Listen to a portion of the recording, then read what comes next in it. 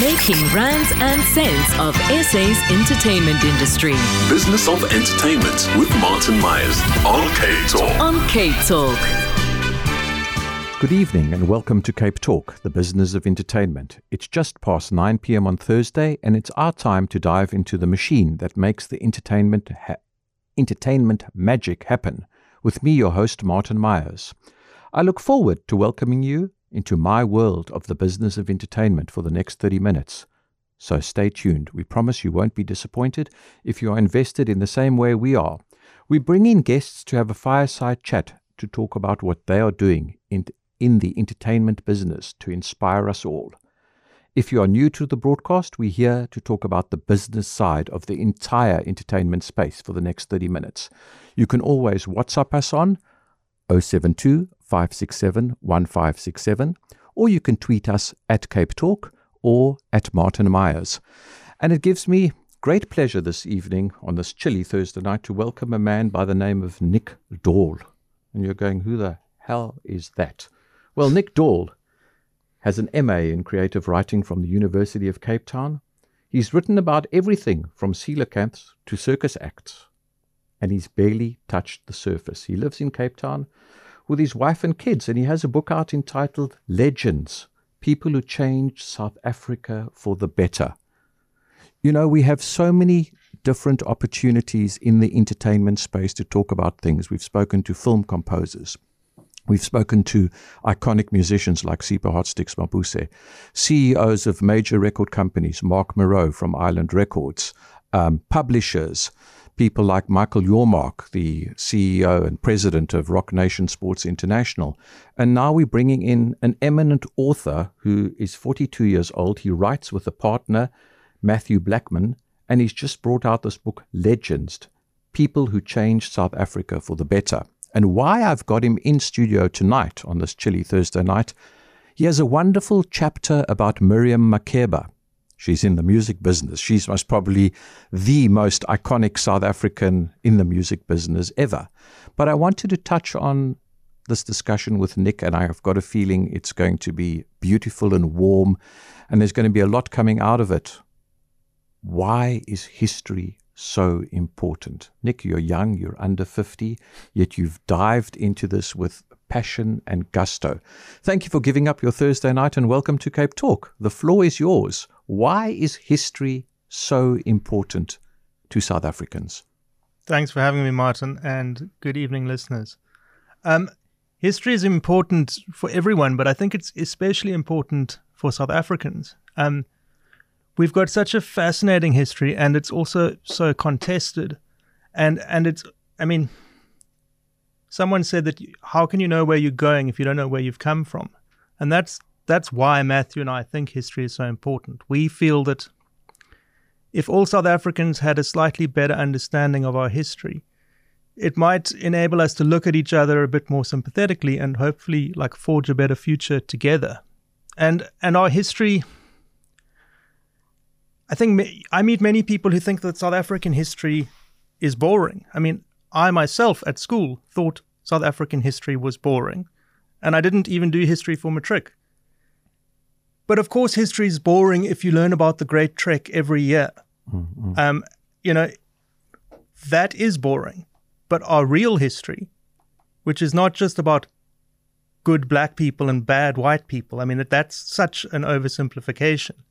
Our real history and the nuances and stuff, you just absolutely couldn't make them up. If you put them in a Hollywood film, they'd say, this is nonsense.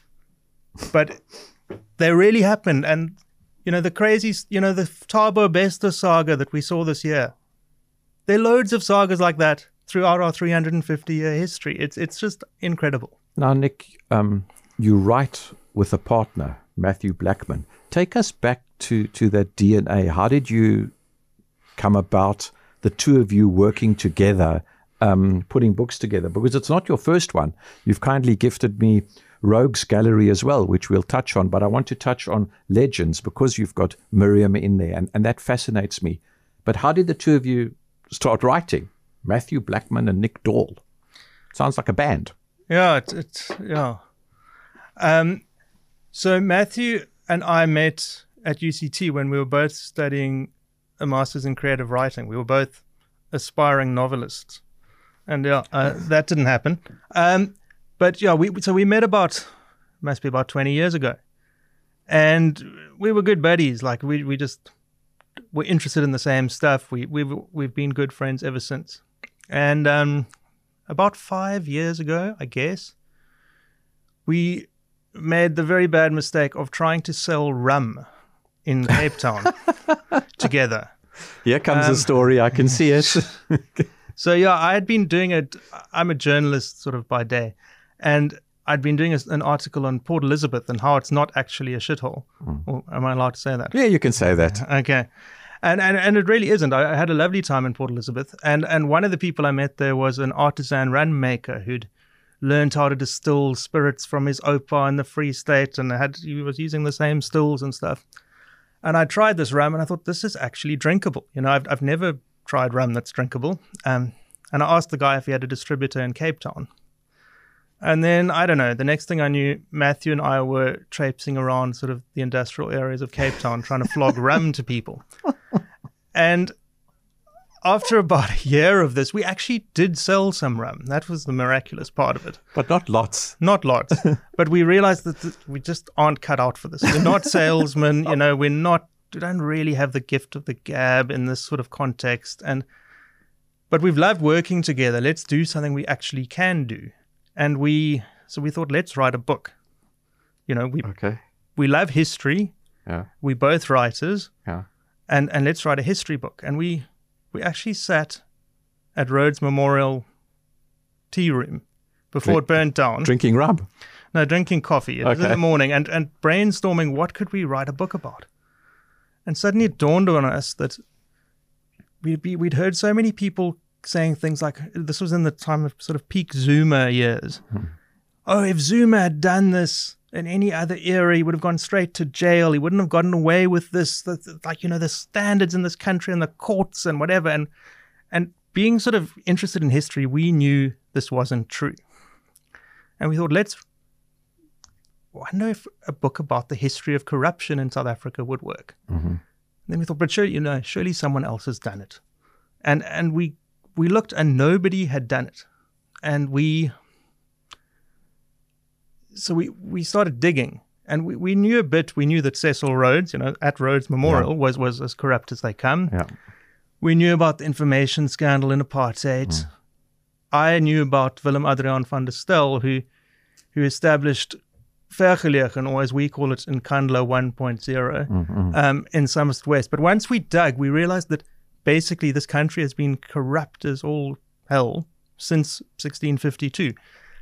So yeah, that was Rogue's Gallery, and it was quite well received. But Nick, you were talking about once we dug. Yeah. Is it yourself and Matthew deciding, okay, now we're going to do research, or did you bring researchers in to see that, hang on, there's a book here? So no, we do our own research. We've written 3 books together, and we do all our own research, but we also, because all of our books take the whole sort of sweep of South African history since before the white man arrived to today.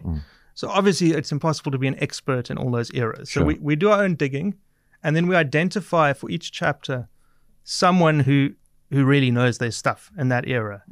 And ideally we speak to them before we write the chapter, we send it to them, and they give feedback.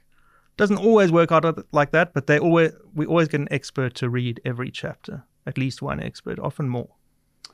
Can I ask you the question that sits at the back of my head while you're chatting? I've got the 2 books in front of me, which I'm very, very grateful for.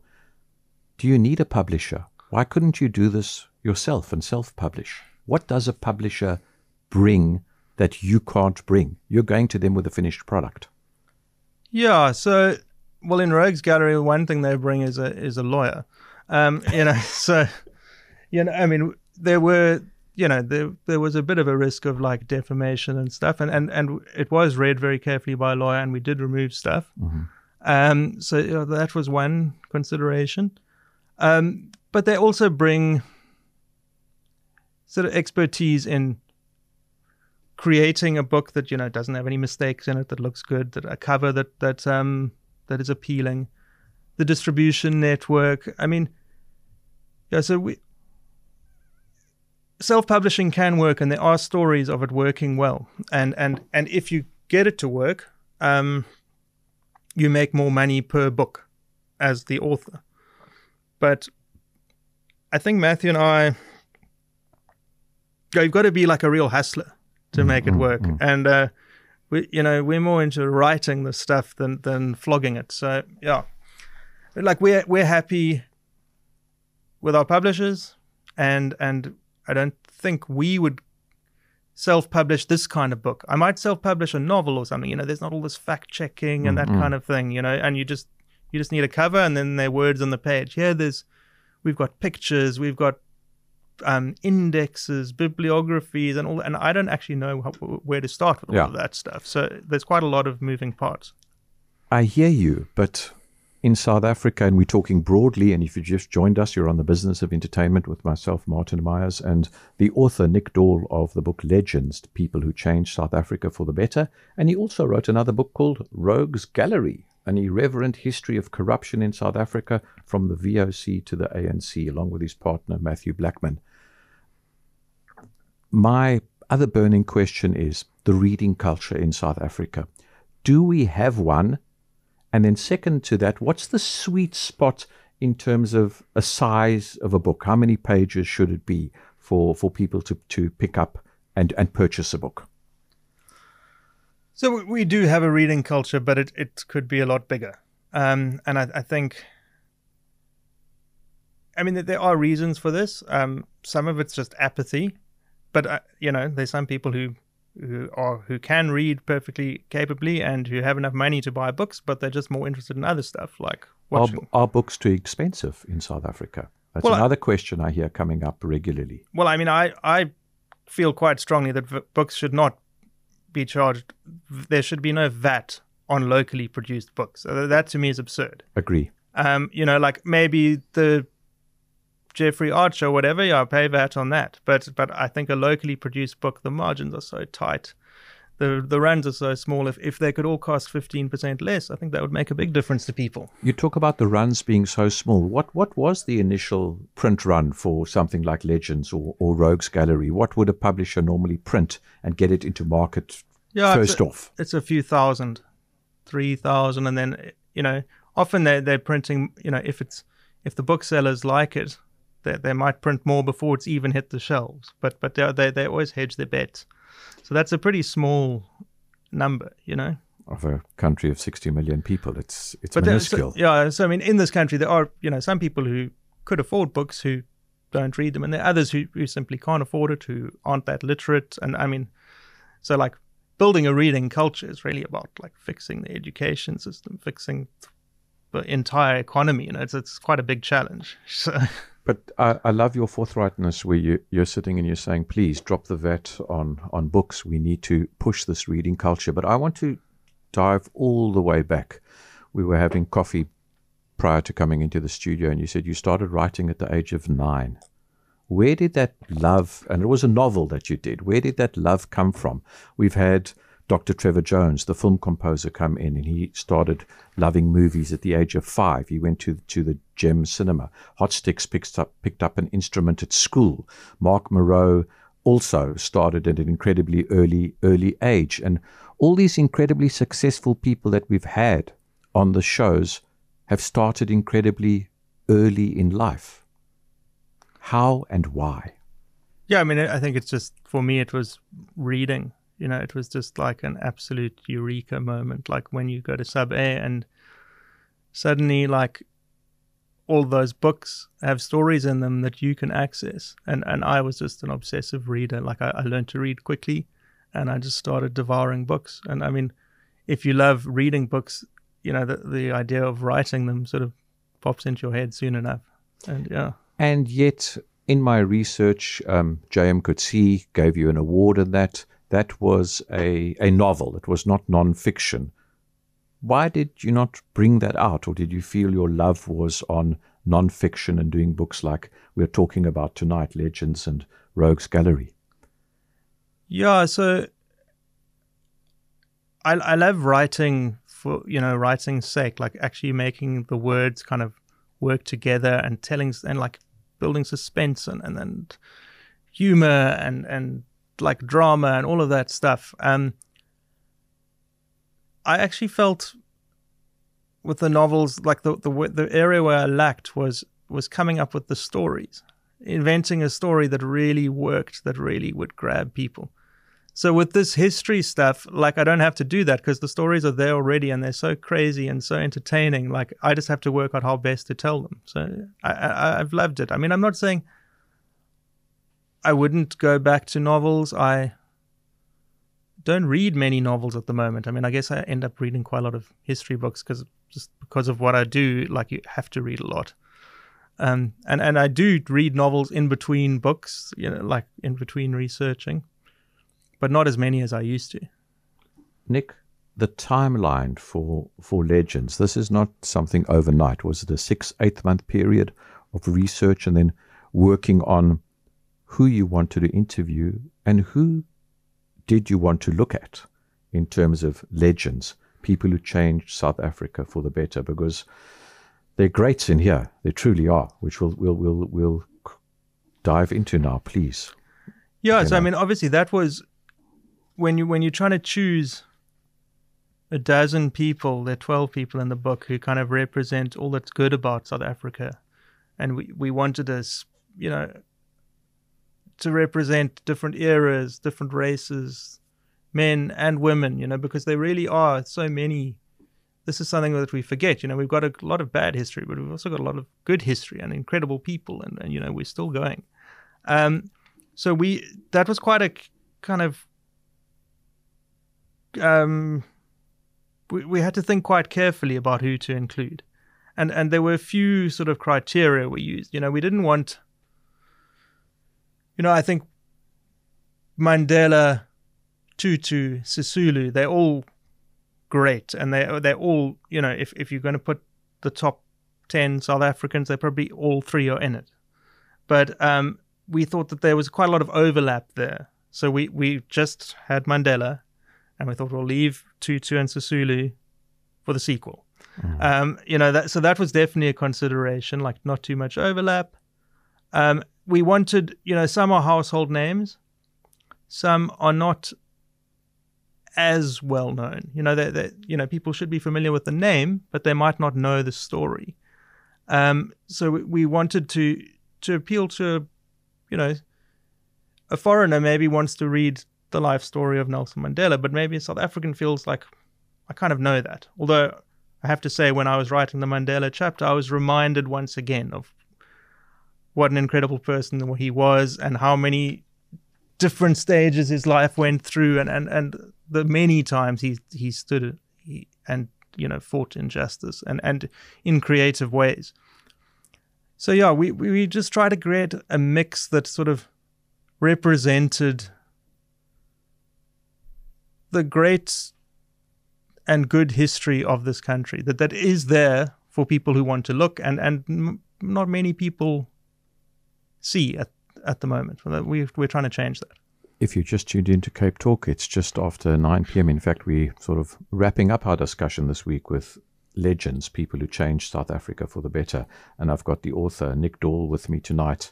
And what pricked my interest and why I wanted him in here tonight was about Miriam Makeba.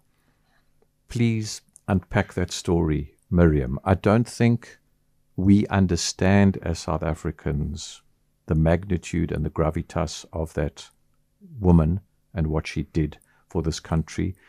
And has she been honored and recognized enough? I read it and it was incredibly moving. I've had the great opportunity to meet her with Super Hot Sticks Mabuse. I have an autograph from her, which I will treasure. She cooked for us, which is Mumsy loved to do that. But I was very touched to read that because there is such in-depth research. Give us some pointers that us lay people listening don't know about her. Yeah, well, I mean, when we chose to include her in the book, we kind of thought we should include her because she's a kind of the most famous South African musician. She's female. She's, that was kind of we didn't even know that much about her. And then when I sat down to write the chapter, and she wrote 2 autobiographies with different co-authors, and I read those two books, I was just blown away. I thought, she doesn't just deserve to be in this book. She's like the number one, like the most fascinating, the most crazy story of the dozen. I mean, her story, I've been saying this so many times, but you cannot make it up. When she was 18 days old, her mother was jailed for brewing beer illegally. So Miriam spent the first 6 months of her life in prison. She was born in 1932. And I mean, her life was miserable. The only sort of ray of light in her life was music, which she was just supremely talented at. The school teachers could see instantly that she could sing. She had a presence. She really had something. But she worked as a domestic worker. Her first job, the madam falsely accused her of stealing and called the cops. Luckily, the husband kind of knew his wife's tricks and persuaded the cops not to arrest her. Then Miriam had another job with a family. They went down to Durban. The madam got her to fill drum after drum with seashells. Miriam got arrested for being on a white's beach and charged with prostitution. I mean, this kind of thing, just this ghastly madness. In other words. Basically, her life should not have ended up the way it did, and the reason that it didn't is singing. So she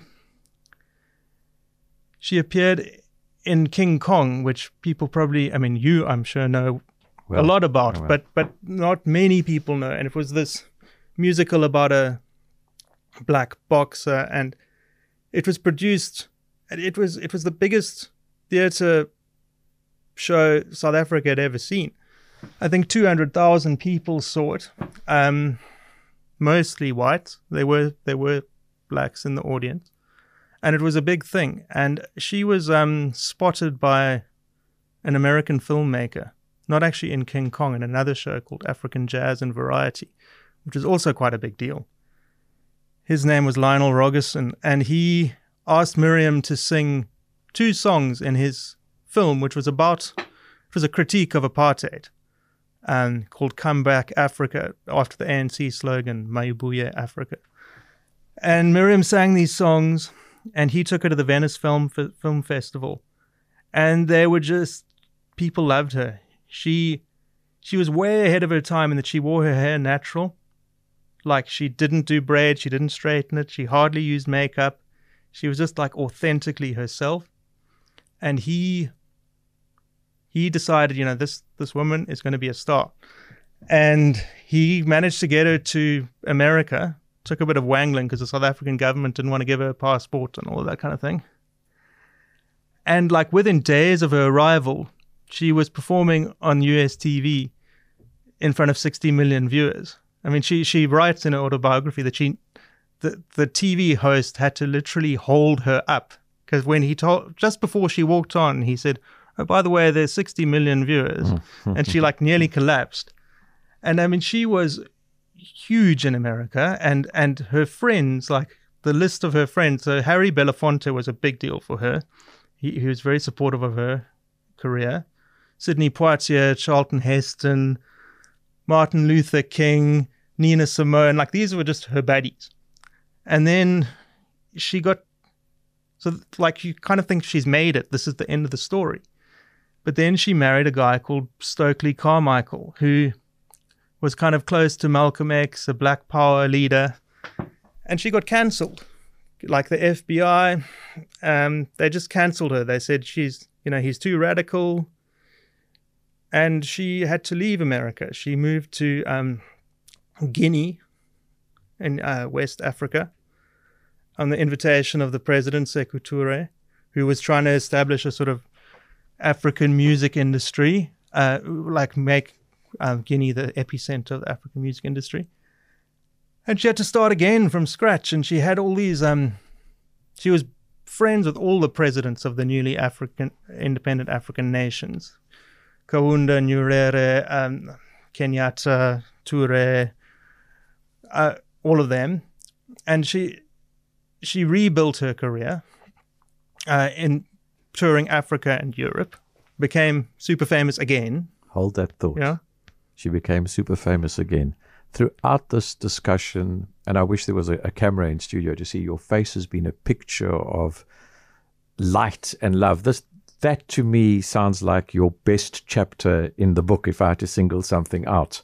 There's just a smile on your face from ear to ear about it, because we really don't understand the gravitas. I'd read it very quickly, and to hear it being told by the author back again, Nick Dall, is absolutely thrilling. Are you thrilled with the way the book turned out? And in closing, we're coming to the end, and hopefully I can get you back next week, because I think we've got to talk about Rogues Gallery, which was the precursor to Legends. People who want to write, how do they start? Do you just start putting pen to paper? Yeah, I mean, and start doing stuff? There's a saying, and it's pretty straightforward. Writers write. Like, that's what you do. Like, I mean, it's, people talk about writer's block and all of that stuff, but I mean, my job has been writing for a good 20 years, and it's not all, fun history books. I do all sorts of writing. I do copywriting and journalism and stuff.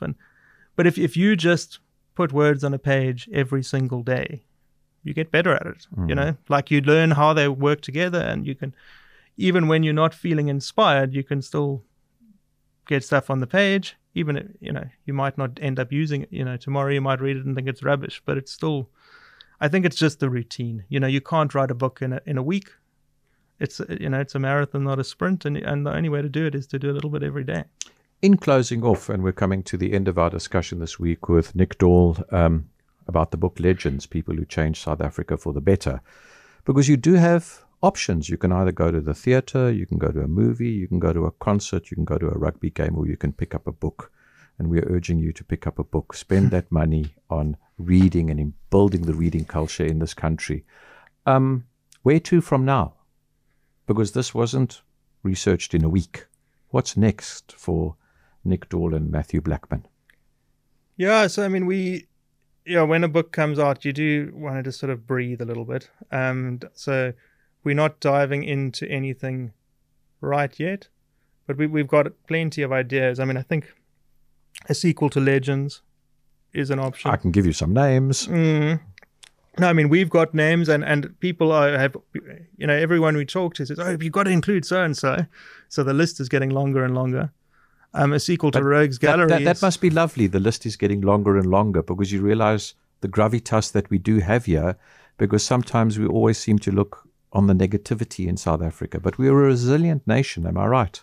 Yeah, I mean, so when we were writing the book and we mentioned, we're writing a book about the good people in South Africa's history, the same joke came up again and again. Everyone said, oh, that must be a very short book, and we'd laugh along with them and then say, well, actually, we've got like 50 people on the list and it's growing. So, we've got a lot of skellums in our history, but for every skellum there was someone, trying to thwart them. So I think, look at the country, like, it's got its problems, but it's also we're still bumbling along. And thanks to all of these people who've done amazing things. I mean, people don't realize that in 1854, South Africa had men of all races could vote. We had the most liberal constitution in the British Empire. So, there have been good moments too. And on that note, there have been good moments too. It's been an absolute joy to have you in studio, Nick. Thank you for giving up your Thursday night. But please, can you come back next week? I've got another book in front of me that we didn't even touch on, Rogues Gallery, and I've got one or two more questions about Legend. Nick Dall, thank you for coming in and giving up your chilly Thursday evening on CapeTalk, the business of entertainment. Any final words? No, just thanks very much to you, Martin. I mean, the pleasure's been all mine. I never miss an opportunity to talk, to remind people just how incredible and rich and wonderful our history is. I mean, it hasn't all been good, but it has all been fascinating, and it has all contributed to, the country we are today and the people we are today. And on that beautiful note, from the business of entertainment, myself, Martin Myers, thank you, good night, and see you next Thursday at 9 p.m. Good night.